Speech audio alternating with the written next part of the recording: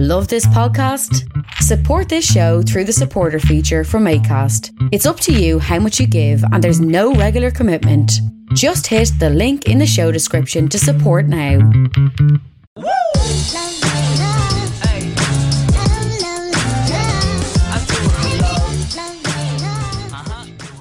You're very welcome to another episode of the Scaling Your Business podcast. For this episode, delighted to be joined by Eric Fulwiler, the founder and CEO of We Are Rival.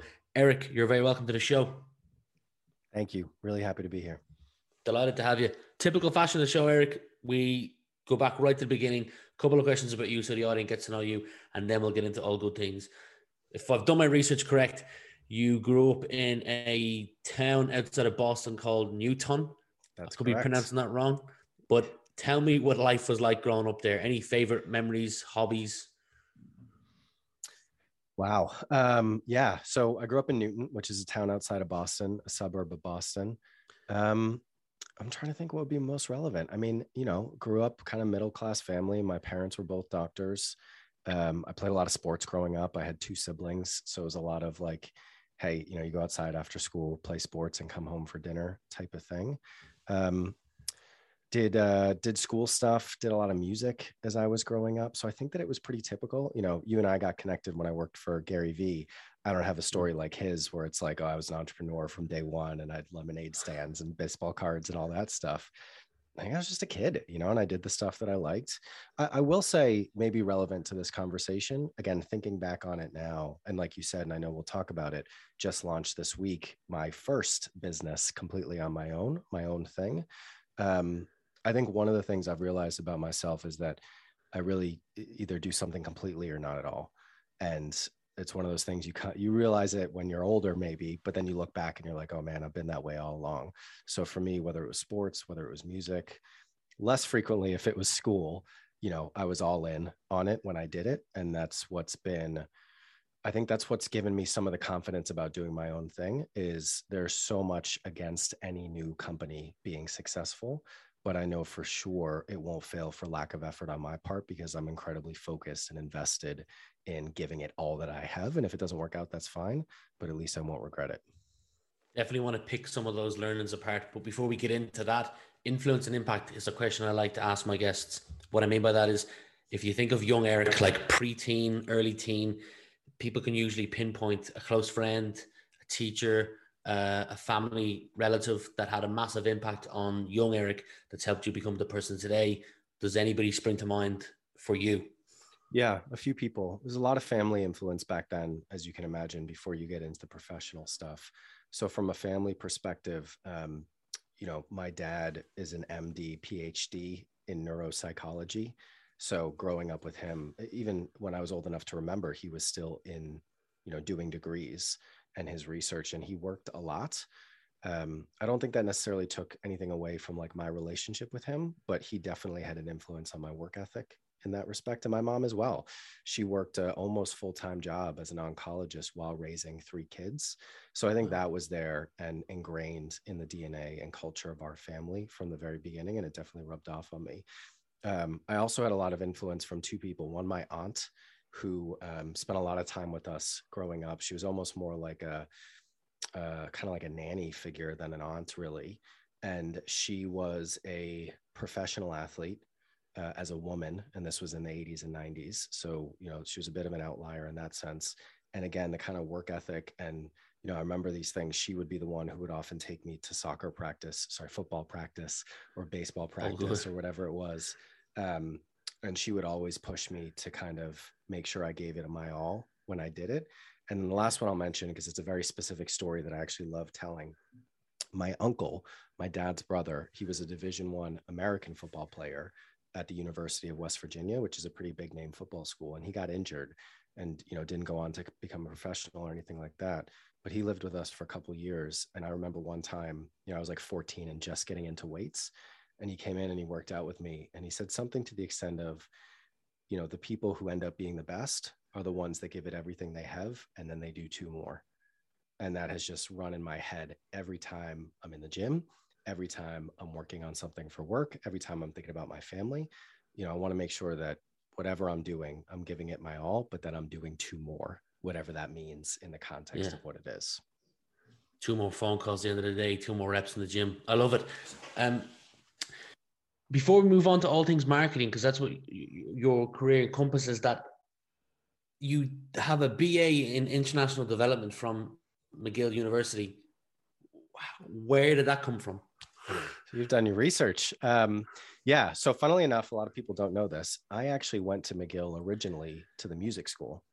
I was going to be a jazz musician. I played tenor saxophone, and I played all the other woodwind instruments. If you play saxophone, you want to be a professional, you play tenor sax, alto, clarinet, flute. I played all of those. And I loved it. And that was my life. And to what I was saying before, I practiced 6-8 hours a day. I played gigs on the weekends in Montreal and Toronto and even back in Boston. And then I realized I didn't want to try to be a professional musician. Like, that career path can be amazing if you make it, but very, very few people do.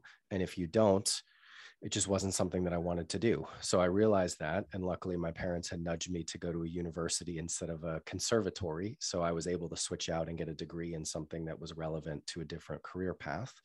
And so I did international development because I was always interested in, it's more than travel. It's just kind of the world and how it developed, history, economics, sociology, all that. And also international development was one of the degrees that would allow me to transfer some of my credits from the music school. So I only still had to do 4 years instead of more. So that's what I ended up doing. I went down to South Africa. I wrote a thesis on the politics of water management in South Africa, which I will send you a copy if you're interested in reading it. And yeah, I thought I was going to be on a path to doing nonprofit. My first job, maybe you're going to get onto this. My first job after university was with the Clinton Foundation HIV/AIDS initiative. I thought I was going to do something like that, maybe work for the government, State Department, diplomat type of path. But you never know what the future holds. But yes, I ended up with that degree in international development. And I think the other thing I would say is I thought a lot about what I wanted to be when I grow up. When I was little, but even when I was, 18, going to university, 22, graduating university. And I think it's the wrong question to ask yourself or to ask people. I think a lot of people are really hung up on, like, what is that one thing that I should be working towards? What's the perfect answer? And I think life doesn't work that way. And the best parts of life don't work that way, because if you are only focused on trying to find the one thing, you're going to lose sight of all these other opportunities that come up. So I think it's much less about what you want to be and more who you want to be, and really understanding who you are and putting yourself in a situation where you're always learning, always growing, always crossing paths with good people. And then the opportunities are going to come up for you. And are you hinting at spending your 20s trying as many things as possible to find what it is for you that you enjoy? Totally. I mean, so I did a year with the Clinton Foundation.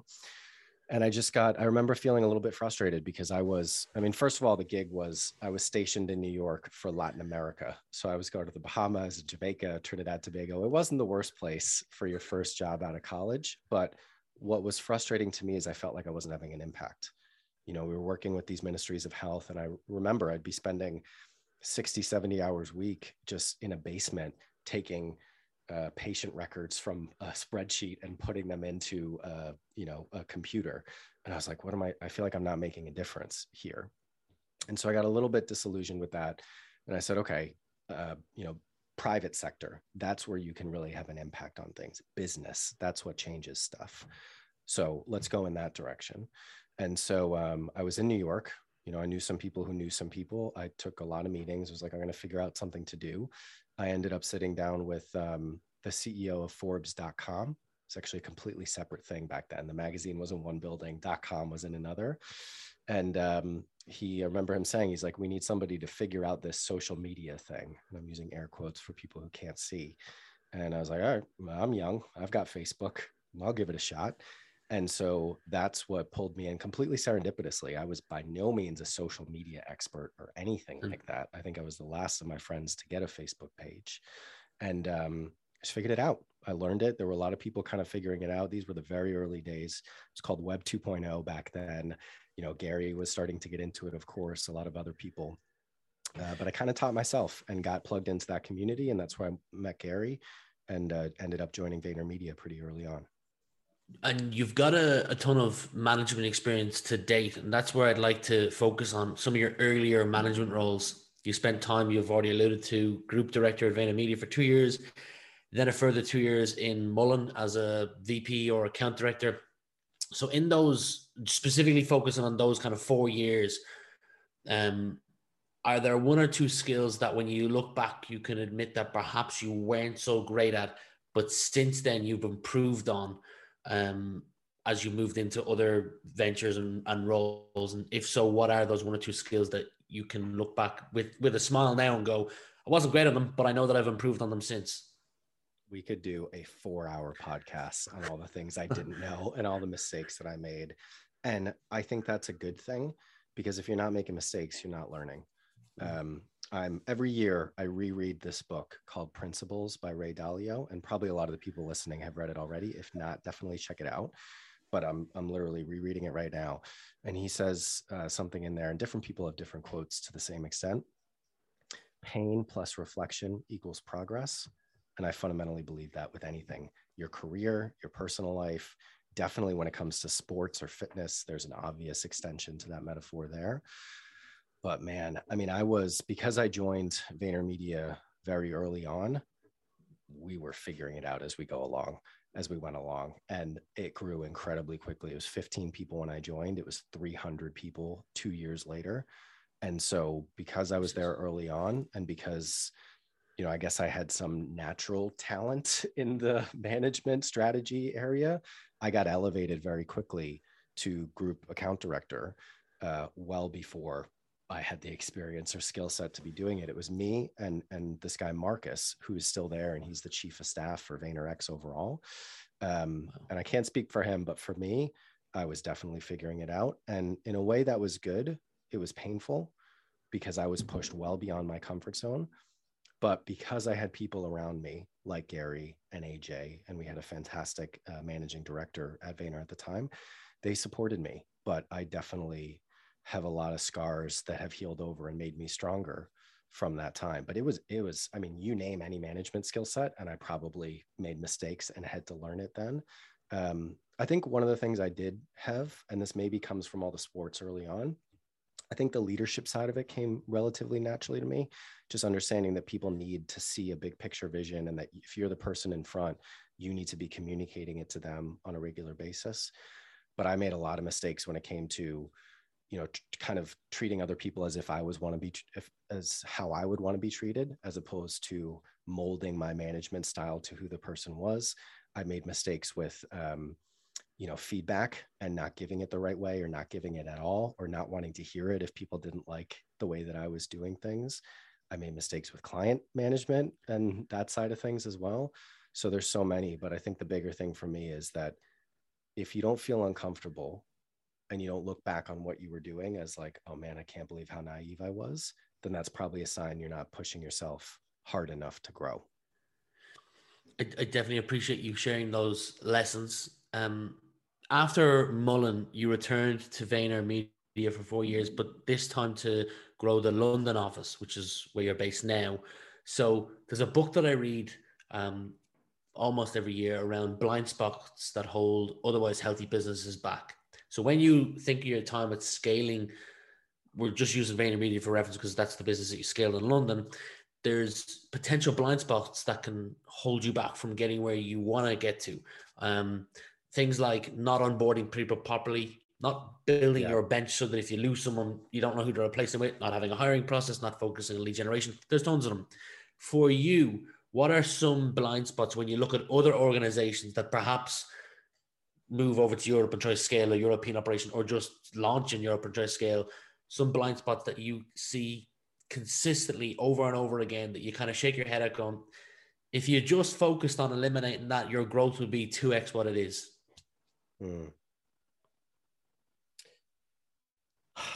So for me, I opened the office in London from scratch and definitely learned a lot along the way. I think two things come to mind for me.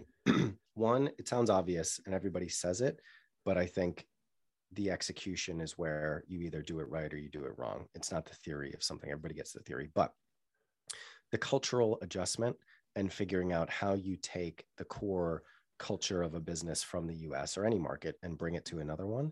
It can't be completely different, but it also can't be exactly the same.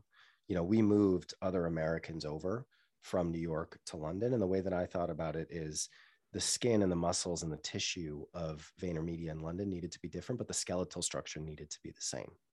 And so we tried to keep the pillars of what our culture was, but try to adapt it to what was local. I'll give you a very small example that, you know, for you here, people in the UK will be a funny one. I remember in the very early days, we had conversations with some of the people that we hired locally about how Friday afternoons was for going for the pub, you know, how, you know, it's like, it's 3:00, it's 3:30, it's, you know, it's time to go to the pub. And I'm coming from, you know, especially in the early days of VaynerMedia, you know, it was definitely not signing off at 3:00 on a Friday. And that was the culture that I was kind of bringing with us. And we had trouble kind of adapting to that. And I hate to say it was as simple as kind of meeting in the middle, but a lot of it ended up being that. And so I think you need to think about the culture. And if you're coming from one place, how does that translate into the culture that you're going to? Otherwise, it's not going to fit with the talent, but also the clients that you have there. And the other thing I would say, especially if you're going the other way and going to the US, is a lot of clients or a lot of customers, if you haven't been successful, if you haven't done good work in their market, it doesn't really matter, you know, especially as an American client. If you haven't done work in the US, you might as well not have done it. And so I think that's the other thing, is like, you got to get those quick wins on board. You got to get those early case studies, those clients that are going to vouch for you.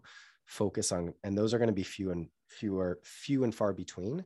But if you can get those first 2 to 3 to 4 clients in the door, hopefully that opens up the rest of it for you. Your business now, you're the founder of We Are Rival. Rather than me give the kind of 30, 45 second commercial, you'll do a much better job. So the mic is yours. All right. So Rival. So we are a marketing innovation consultancy. We work with businesses of all sizes to develop strategies and capabilities to help them grow faster. And it really comes from, you know, we were talking before we press record, it's really a culmination of my 15 years of experience. I've learned a lot from a lot of really smart people along the way. But if you have to oversimplify my career, I'm kind of an entrepreneur that's always worked in startups. But because it's been agency side, in the last 2.5 years, it's been consultancy side, I've always worked for big businesses. So VaynerMedia, 15 people, our clients were PepsiCo and Unilever, you know, 11FS, where I'm coming from, fintech startup, but our clients were HSBC and Standard Chartered.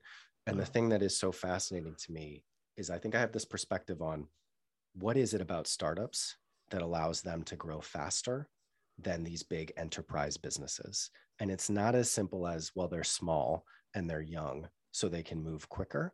I think fundamentally there is something they do differently in how they go to market, in how they do their marketing. And that's not just like the ads they create or where they buy their media. It's actually within the DNA of the marketing practice. And so what we're trying to do with Rival, and why it's even called Rival, is we're trying to take a challenger marketing mindset and model into businesses that want to grow faster. And it could be a big business. It could also be a startup, just kind of closing the gap on where are the opportunities to drive more growth. So it's a lot of strategy work. I'm also really passionate about the culture and capability side of things. You know, can we come in? It's all about having an impact. Can we come in and maybe do a workshop or do some sessions with an existing team to kind of inject our perspective of what we've seen work within hyper-growth startups into these other companies? And then the strategy work ends up being kind of brand or go-to-market for content strategy, paid media strategy. So it's not an advertising agency like where I'm coming from, because I think we can have a bigger impact if we fit in at that like management consulting level, working with CMOs or marketing leaders to give them those strategies and help on the capability side if they need it, so that they can then drive the growth of their own business. Well said. It's clear to see that you've rehearsed that a couple of times.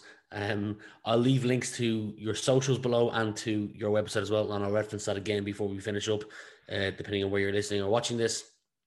Eric, when I was doing research for this, obviously, or naturally, I went through your LinkedIn page, and there was one post you put up within the last month that I was like, wow, that hit home. And it was, write words like they're expensive, not free. Can you expand on what you meant by that, or what place you were in when you wrote that? Because I couldn't agree more. Yeah.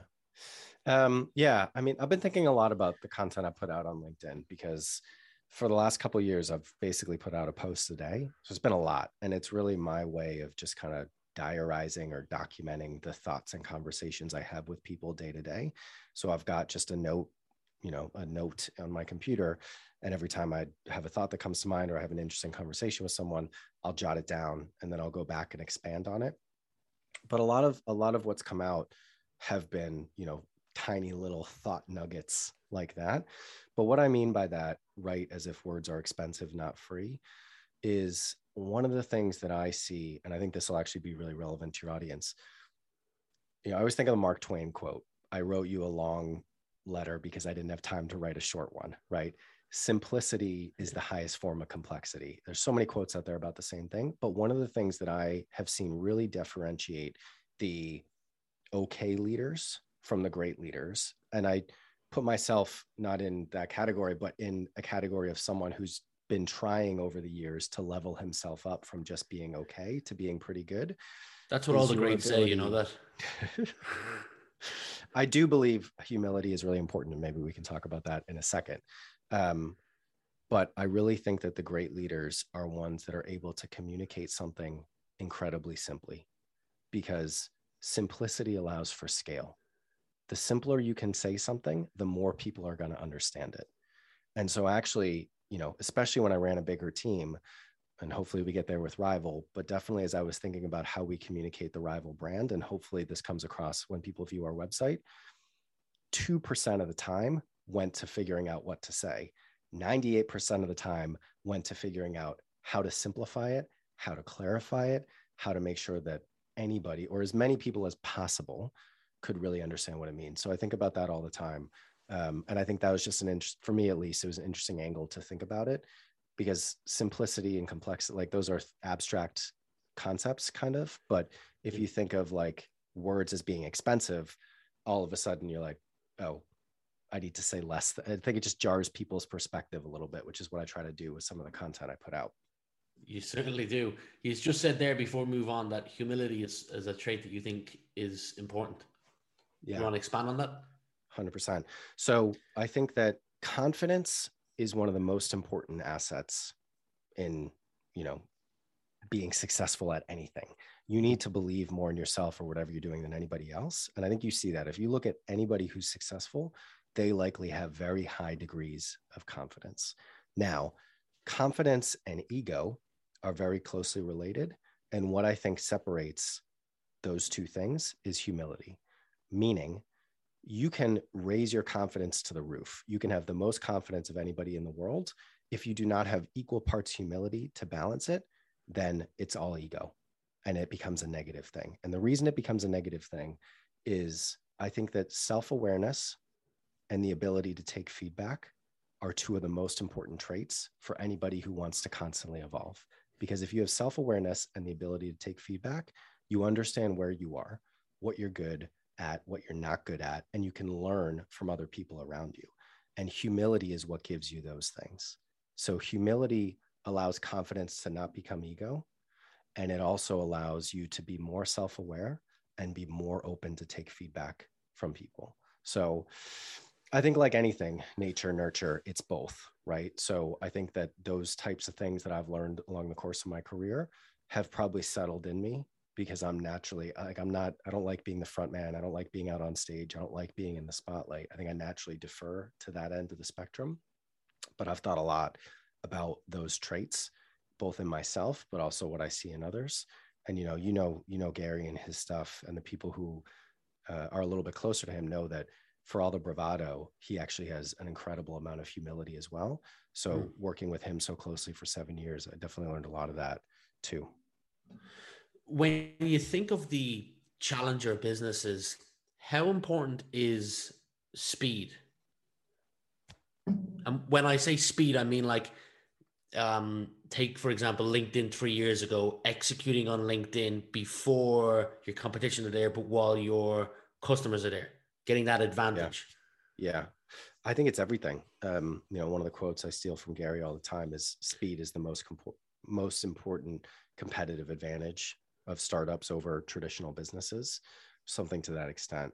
How I've thought about it with Rival, we've got this thing called the Rival Marketing Framework, which is and has a lot of input from other smart people, our best stab at trying to break down what is it about challengers that lets them grow quickly. And there's four building blocks, 4 pillars, and then 12 building blocks within that. And the pillars are human brand, relevant solutions, intelligent deployment, but then the last one is constant evolution. And so within constant evolution, speed, agility, and a hunger to learn is how I break those down. So I really think that being able to move quickly not only allows you to get to market and take on opportunities faster than your competitor, but it also gives you the opportunity to learn faster than they do. And if you're learning faster, then you're on a trajectory that's much steeper than someone who's not. Yeah. I'm going to take a far right here because we're almost at the end and I didn't know how to fit this in, but it was a question that I wanted to ask because I'm primarily in the B2B space. Again, a post you put up on LinkedIn of your thoughts on how you believe influencer marketing is still undervalued. The particular post you talked about, and I'm reading a couple of stats from my screen, was how Cash App grew 60% year on year. And based on research, retail banks, Cash App is one, were spending $350 to $1,000 to convert to a customer. But when Cash App decided to leverage influencers, it turned out that potentially they were only spending $20 to acquire a new customer. So I can already hear people saying, that's great, Rian, but I'm in a completely different industry, or that won't work in my world. What would you say to those who are in the B2B world that think influencer marketing is something for those in the B2C world? Yeah, I'm fascinated by influencer marketing in the B2B space because I haven't really seen it done all that well. You got affiliate, but that's not quite the same thing. So let me level it up for a second. I mentioned our rival marketing framework, and I went through it pretty quickly. There's a mindset side and there's a model side. On the mindset side, the 2 pillars that I mentioned were the human brand and relevant solutions. On the model side, how you actually do things, I mentioned constant evolution, but the other one that I glossed over is intelligent deployment. And a big part of intelligent deployment for me comes down to finding the underpriced attention of your audience. So you need the right thing to say, which is the mindset side, but then you need to distribute it in a way that's cheaper and more effective than your competition is doing it. And so when it comes to influencers, the way that I think about them and that I encourage other people to think about them is I think we get too distracted and hung up on the tactic. We say influencer, we think of some person on Instagram who's a food blogger or whatever.